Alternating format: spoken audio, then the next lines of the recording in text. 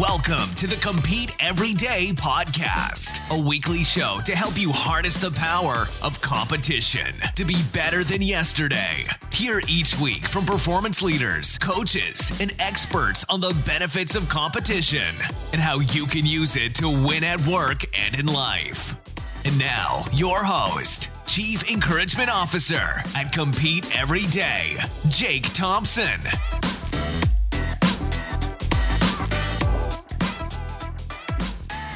That's right. We're back with a brand new episode of the Compete Everyday podcast, helping you harness the power of competition to be better than yesterday. I'm excited this week to welcome to the show entrepreneur and personal trainer Kyle Brown, as he gets to share his incredible journey over the last 15 years and how he's been able to positively impact people from a variety of platforms and stages. In addition to being a public speaker, a stand-up comedian, Kyle is a successful entrepreneur and the brains behind Fit 365, a grass-fed whey protein that personally I've become a big fan of. Kyle shares the numerous ways he's positioned himself to be comfortable being uncomfortable. And despite having a nervous tic, despite some circumstances that most people would use as excuses, how he's been able to excel, step forward, make progress, and ultimately win, impacting others. It's lessons in leadership that all of us can look to and apply to our own journey. Whether this is your very first episode with the Compete podcast or you've been listening to us from day one, you're in for a treat today. But first, I have a quick favor to ask before I dive into the show. If you enjoy today's episode, can you do me a quick favor and leave us a rating and review on iTunes? Leave us some notes and your thoughts. That helps other people discover the show. It helps other people find the Compete Everyday podcast, get connected to the community, and more importantly, provide them with the resources so they too can be better than yesterday, just like you are. You are a great competitor, and we need more people listening, participating, and interacting in the community. More people just like you that want to make an impact, that want to be a great competitor, and need additional resources so that they too can be better than yesterday.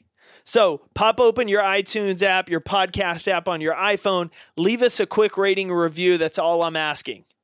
Now, I know why you came to the show. You are ready to compete. You are ready to be better than yesterday. And so I am excited to welcome to the show, Kyle Brown.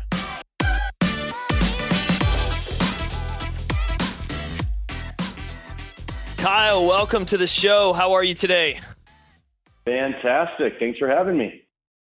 Man, this is a lot of fun. We got connected through a mutual friend.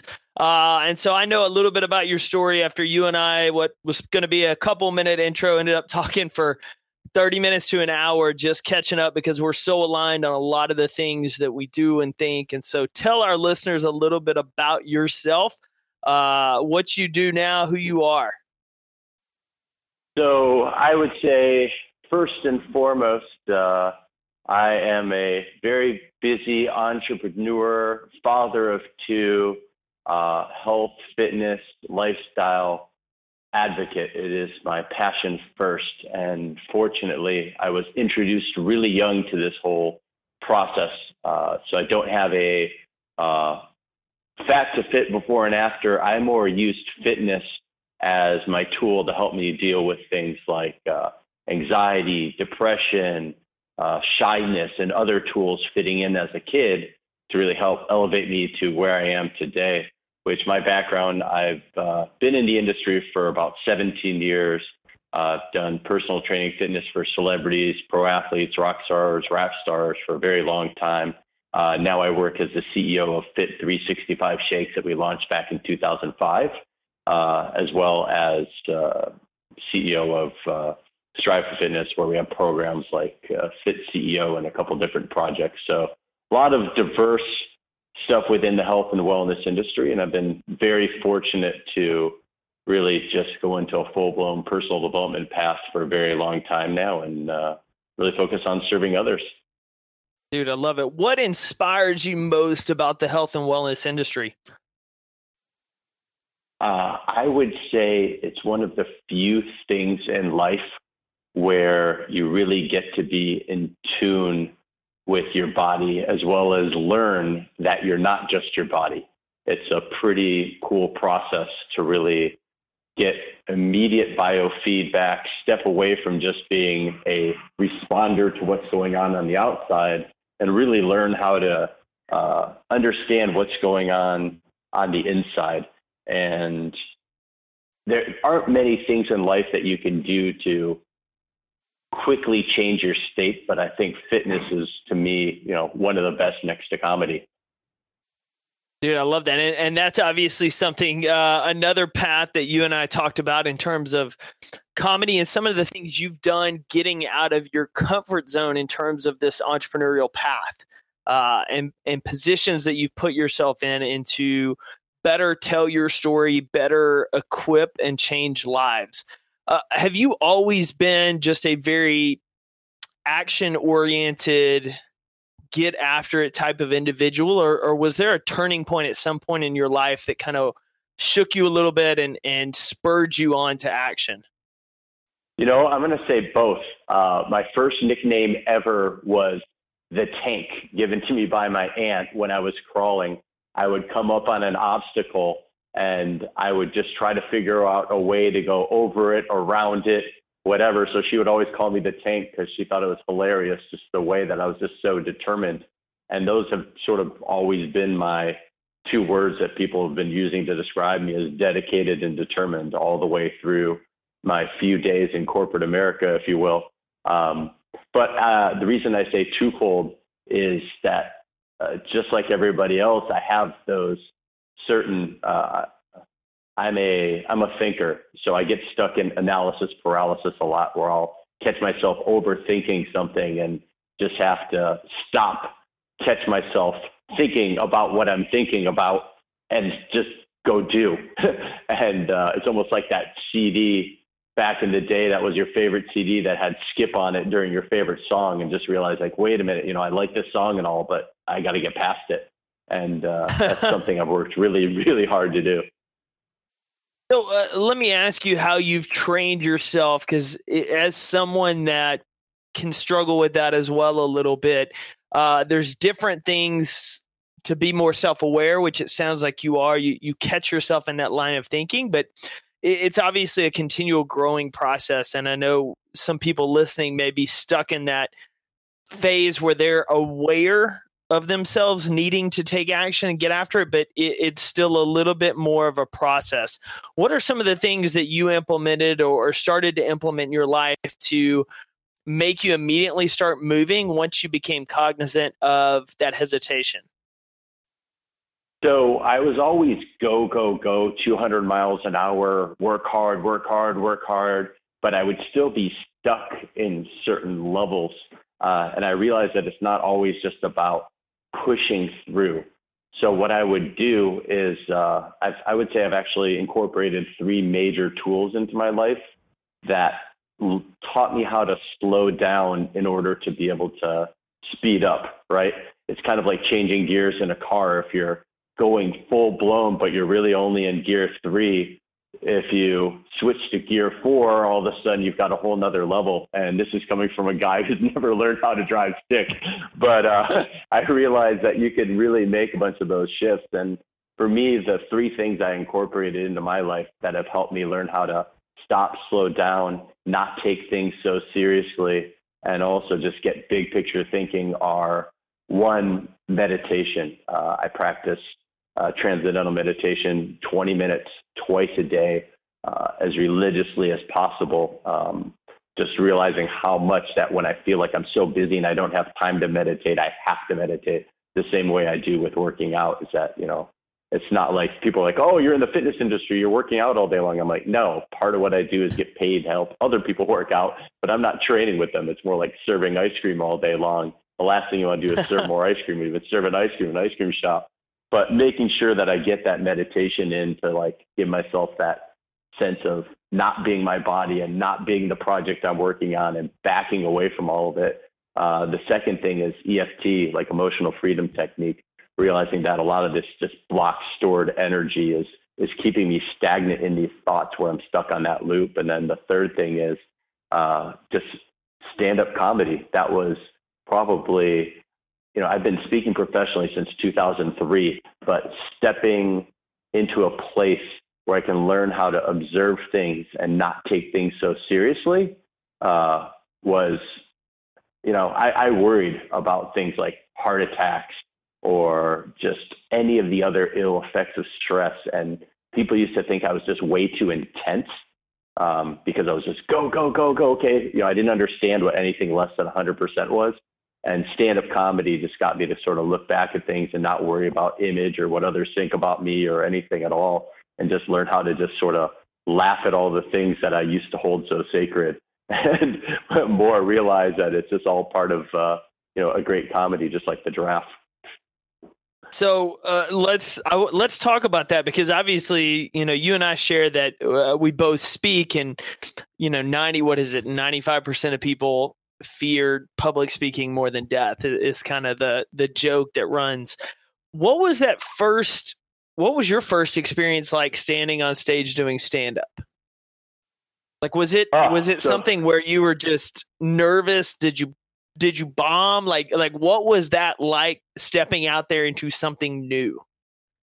Well, I will say, even before that, I have a slight tremor that I've always had as a kid, which made me say, okay, I've got family members who are in the medical community and surgeons. I instantly ruled that out when you don't have a slight, precise hand.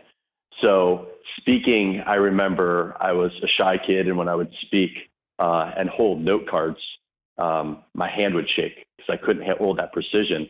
And then you add in the adrenaline of nerves, it was super amplified. So I remember doing one speech where my hands just sitting there shaking so much, and then my voice started shaking, and that could have easily held me back. And I just said, okay, let's just get those 10,000 hours in and get those reps. But when I went from just your typical corporate speech into stand-up, it was such a giant change, because I had to really take the hardest route to stand-up ever. Because typical stand-up, you can swear, you say things that no one else would say that would create huge shock value. And those are like the easy base hits and the doubles in stand-up. But for me, because I was using it not to be a comedian, but to motivate kids, because I was speaking for kids all over the country, I couldn't swear. I couldn't be depressive because I was talking as a motivational speaker. So all that left me with was observational humor, Jerry Seinfeld style, but really around health and fitness and lifestyle and overanalyzing stuff. So for me, when I got up there, it was just getting used to that. Like, okay, I'm out of my comfort zone. I'm not in a place of power like I am if I'm talking to somebody about things that are in my wheelhouse of fitness, nutrition, whatever. And, I had those initial nerves, but I turned it more into just excitement. And since then, I've really learned that anything that we are not naturally gifted in, that we suck at, which is really pretty much everything for everyone. You have those rare anomalies where somebody is phenomenal at something, time number one, is just an opportunity for growth. So like, I just started doing daddy-daughter dance class, and we just did a big performance, and I was sitting here going like, okay, this is totally out of my comfort zone. I can't dance at all, but I need to do this exact same thing, which is step up my game and just have fun with it and go play full out. So it's just like that with comedy. Dude, I love that. And so obviously working with people, one of your goals, in addition to getting them healthier, getting them more fit, is obviously getting them out of their comfort zone. That's a big part of training individuals, of where they are, where they're comfortable being, but yet they have these goals. And so it's getting them through that gap, that chasm between the two. What are some things that you've found successful in terms of encouraging or motivating someone to get a little more comfortable being uncomfortable, like you are and like you've talked about, you've done in these different instances? Ooh, that's a really good question. A lot of people say abs are made in the kitchen. I really think abs are more made in your mind way before you even step into the kitchen. So the first thing I like to do, just like I would with any sport, is I like to play the game in my head first. The more you start studying both personal development and the mind and mental toughness and fortitude, the more you understand that so much of this is a mental game before it ever becomes a physical game. I just kind of refer to anything that you do that's outside of your comfort zone as a game, including pretty much every facet of life. So I'll sit back and I'll say, okay, I'm going to go do something that's totally out of my comfort zone. Like, we'll just use the daddy-daughter dance class as an example. And I was, again, that kid in junior high school who was super glued to the wall when other kids were dancing, just because I just never had any practice or skills with it. And back in, I'm 40 now, so back when I was in junior high school and high school, dancing definitely wasn't the cool hip thing to do that everybody would do the way it is now. So I'm glued to the back of the wall, and then now I've got to step up my game and get to a point of doing this as an adult. And going through that process, I'd say, okay, let's just sit back for a minute. And I have to first walk to the table with excitement and a little bit of humility, not sitting here saying over and over again, I'm a horrible dancer. I'm a horrible dancer. Like, you're just strengthening that fact over and over the more you believe it, just like any other aspect of personal development. Even if it's something you don't think that's big of a deal, it is a big deal because you're making it concrete in your head that you suck at it. Like, no kidding, you're not good at it. You haven't really done it yet. You haven't mastered it. It's just like the kid who's picked last in basketball because he never played basketball, and then all of a sudden he becomes good if he puts his heart into it. So I said, all right, you know what? This is going to be fun. This is going to be different. This is going to be exciting. And then I'd take a little bit of time and visualize the process going through it, including knowing that there's going to be some mistakes in it because perfect's the enemy of good. And I just focused on having fun with it and not taking it too serious, and like what my real purpose is, just like any other action in life. Like, why am I doing this? Am I doing this to be a good dancer? Am I doing this to connect with my daughter? Well, I'm doing this to connect with my daughter and maybe learn a little bit of how to dance. And I think anything that you come across in life, most people, I think the first problem that they have is they're like, oh my God, people are going to be looking at me. People are going to be laughing at me. People are going to be judging me. No, they're not. Nobody of substance is going to take the time to judge you. And most people who have no substance are so insecure, they're focused on their own flaws, not your own, or not yours.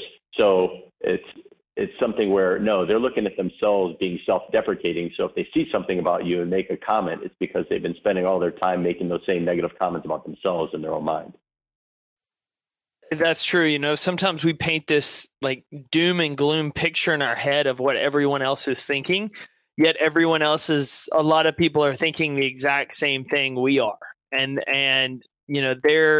they're not even concerned about what you look like out there because they're thinking about what's going on in their head. And the confident individuals, the ones that are able to push through that a little bit and understand, like, what is the real reason I'm doing this? It's the guy that is going into the gym for the first time, is really nervous. They're a little bit, scared, to be honest, about not knowing what to do. They haven't hired that trainer yet, but they're going in there and they're worried that everyone else is going to look at them and laugh at them. And for the most part, most people in there are so much in their own head and in their own zone of focusing on what they're doing that it's kind of irrelevant to a lot of degree, that the mental aspect of talking yourself into doing it and taking action and focused on what you're doing and why you're doing it is always more important than that. So let's talk a little bit about your jump into Fit 365 and your desire to create products that can impact other people like your family and help them and add value to their daily life. Where did that really kick off for you in saying, man, we've got to launch this I want to launch this new line because I'm not seeing anything quite like this out there? That's a good question. I was a trainer who was just focused on the time for money game back in around 2002, 2003. And I understood that nutrition was a huge part of the game, right? So people were saying, well, fitness is 70% of it. And people were saying nutrition is 90% of it. And then others were saying mindset is 90% of it. And that puts you, well over 200%.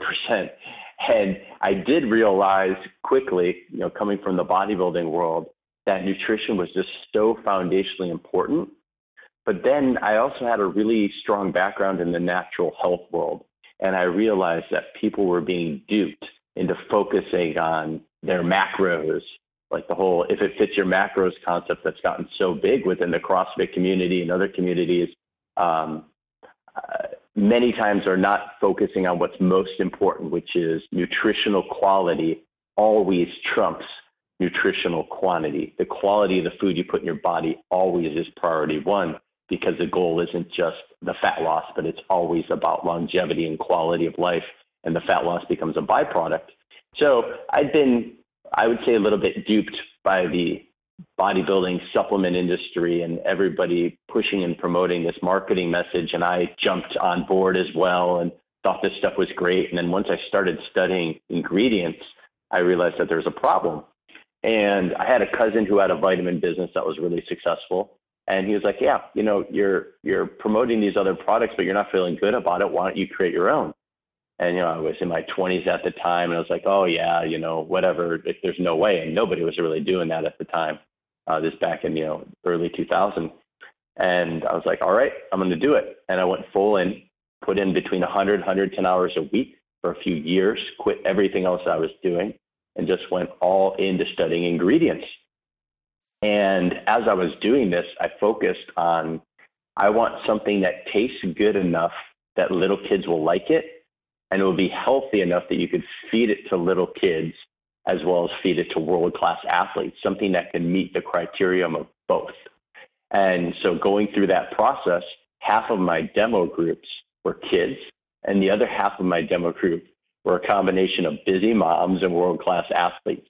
And, you know, the world-class athletes and the naturopaths, they were all sticklers on the ingredient quality. And the kids would lie about everything except for taste. Kids will just, you know, being a father, I really just know that kids will look at stuff and they'll be like, okay, I'm really doing this, or I'm really over here. But if you give them something they don't like the taste, they're going to shove it right back in your face and say no. So it took us 9 formulas in a year and a half to be able to meet both of those criteria. And I've actually kept that same philosophy since the last, you know, we're almost 14 years in the business, where anytime we come up with something new, we've got kids as half of our demo group just telling us their honest feedback and honest opinion on, does this thing taste really good? And to me, that was just imperative, is that we come out with something that my most important thing, and I looked at this in formulating this product, was there's nothing more important than legacy. So is this something that I can create the best quality, best tasting, highest quality ingredients that I could really stand behind, feed my own kids, feed my own family? Because guess what? You typically, when you start businesses like this, you're not taking a salary for the first 1 or 2 years. So given that, I'm going to be in a little bit of a will work for food mode. So I'm going to be drinking this stuff 2-3 times a day. And I'm going to be feeding this stuff to my family. And I did. And at the end of the day, it was something that I could truly stand behind. And I had a lot of opportunities to go the other route and rip myself off. I had companies coming to me, some of the biggest supplement companies out there, say, your stuff tastes awesome. Can we get a distributor cost of X, which ended up being about 50% of my manufacturing costs to do volume, and being, you know, those would have been multi-million-dollar opportunities. And they're like, yeah, well, we're going to have to use artificial ingredients and sweeteners. And I just refused to, because I studied too much about them and I understood the long-term effects that came from putting that chemical garbage in your body. And I really don't want to be a human guinea pig. And that's really the problem when you start messing with those artificial sweeteners and artificial flavors, is you really are a human guinea pig. They haven't been studied long-term for the safety and efficacy of putting them in your body. And then all of a sudden one day people are ending up with all these different types of cancers, and cancer rates are growing. And there's not a clear distinction that this causes that. But I just knew that it wasn't something I ever wanted to be that human guinea pig on for myself or my family.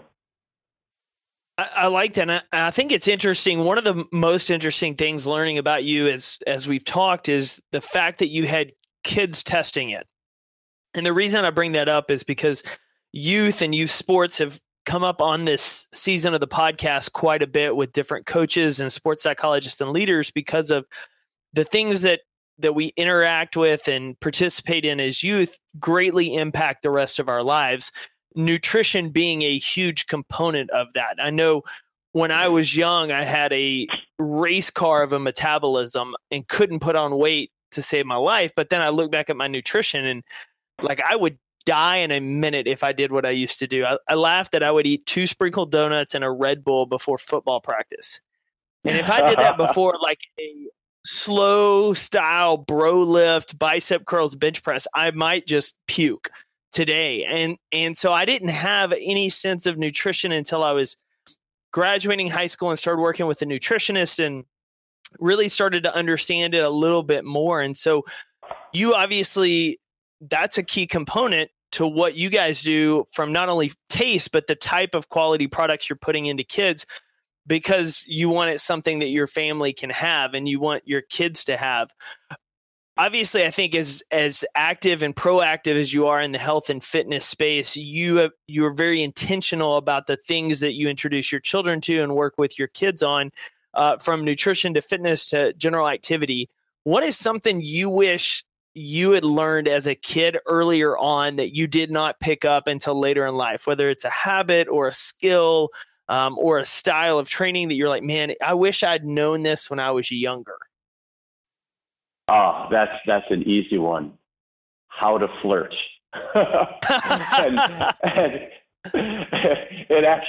and flirting to me, it was that, like, I read like 60 to 70 books a year. I'm always reading a lot of audiobook when I'm traveling and moving. I tried to turn my car into a mobile library.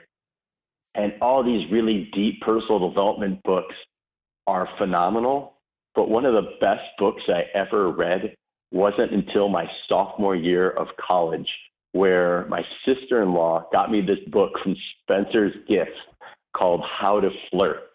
And it really went over the concept that flirting is not just about hitting on other people to get what you want. It's all about learning how to smile, make eye contact, focus on a conversation, and make other people feel good about themselves.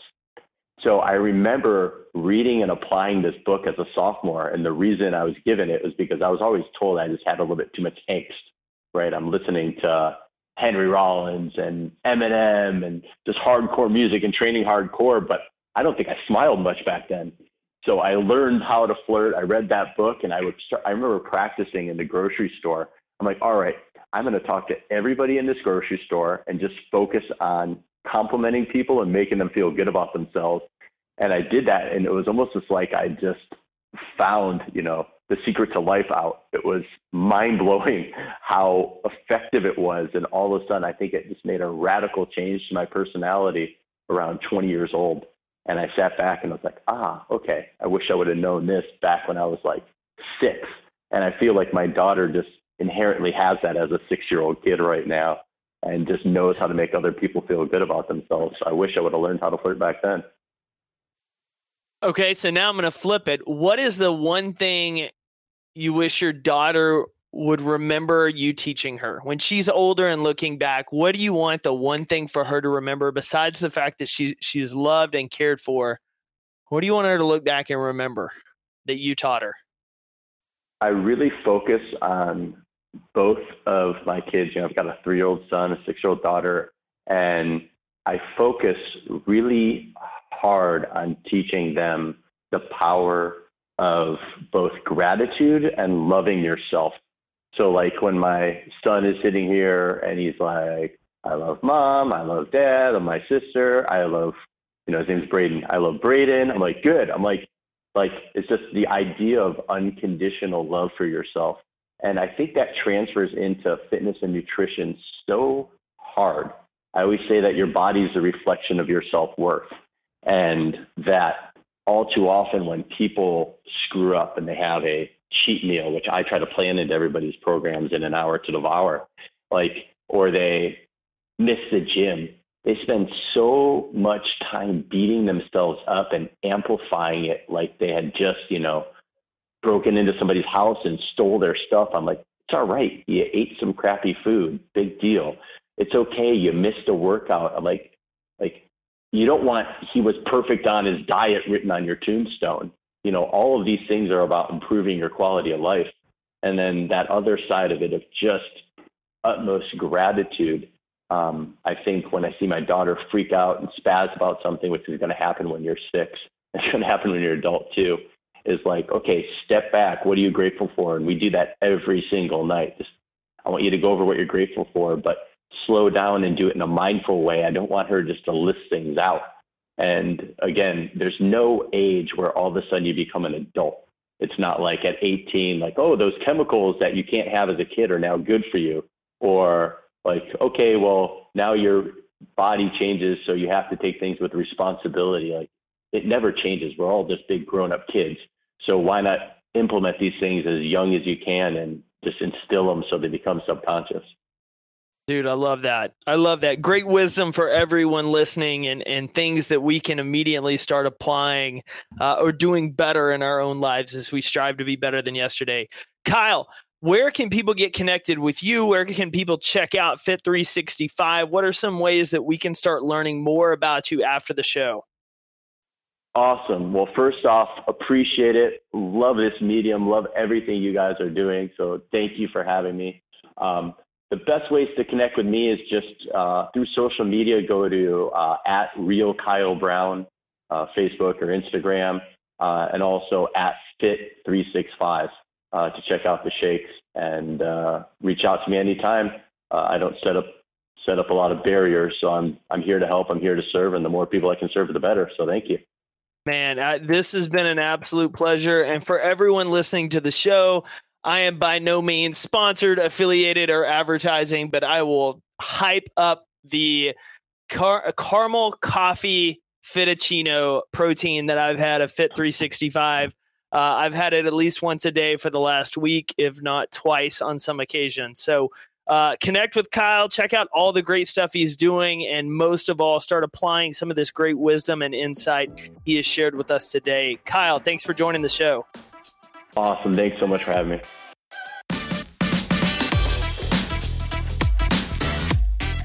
Thank you for listening to another episode of the Compete Everyday podcast. To learn more, visit CompeteEveryday.com. To connect with Jake or contact the show, email us at podcast@CompeteEveryday.com. And as always, keep competing every day to be better than you were yesterday.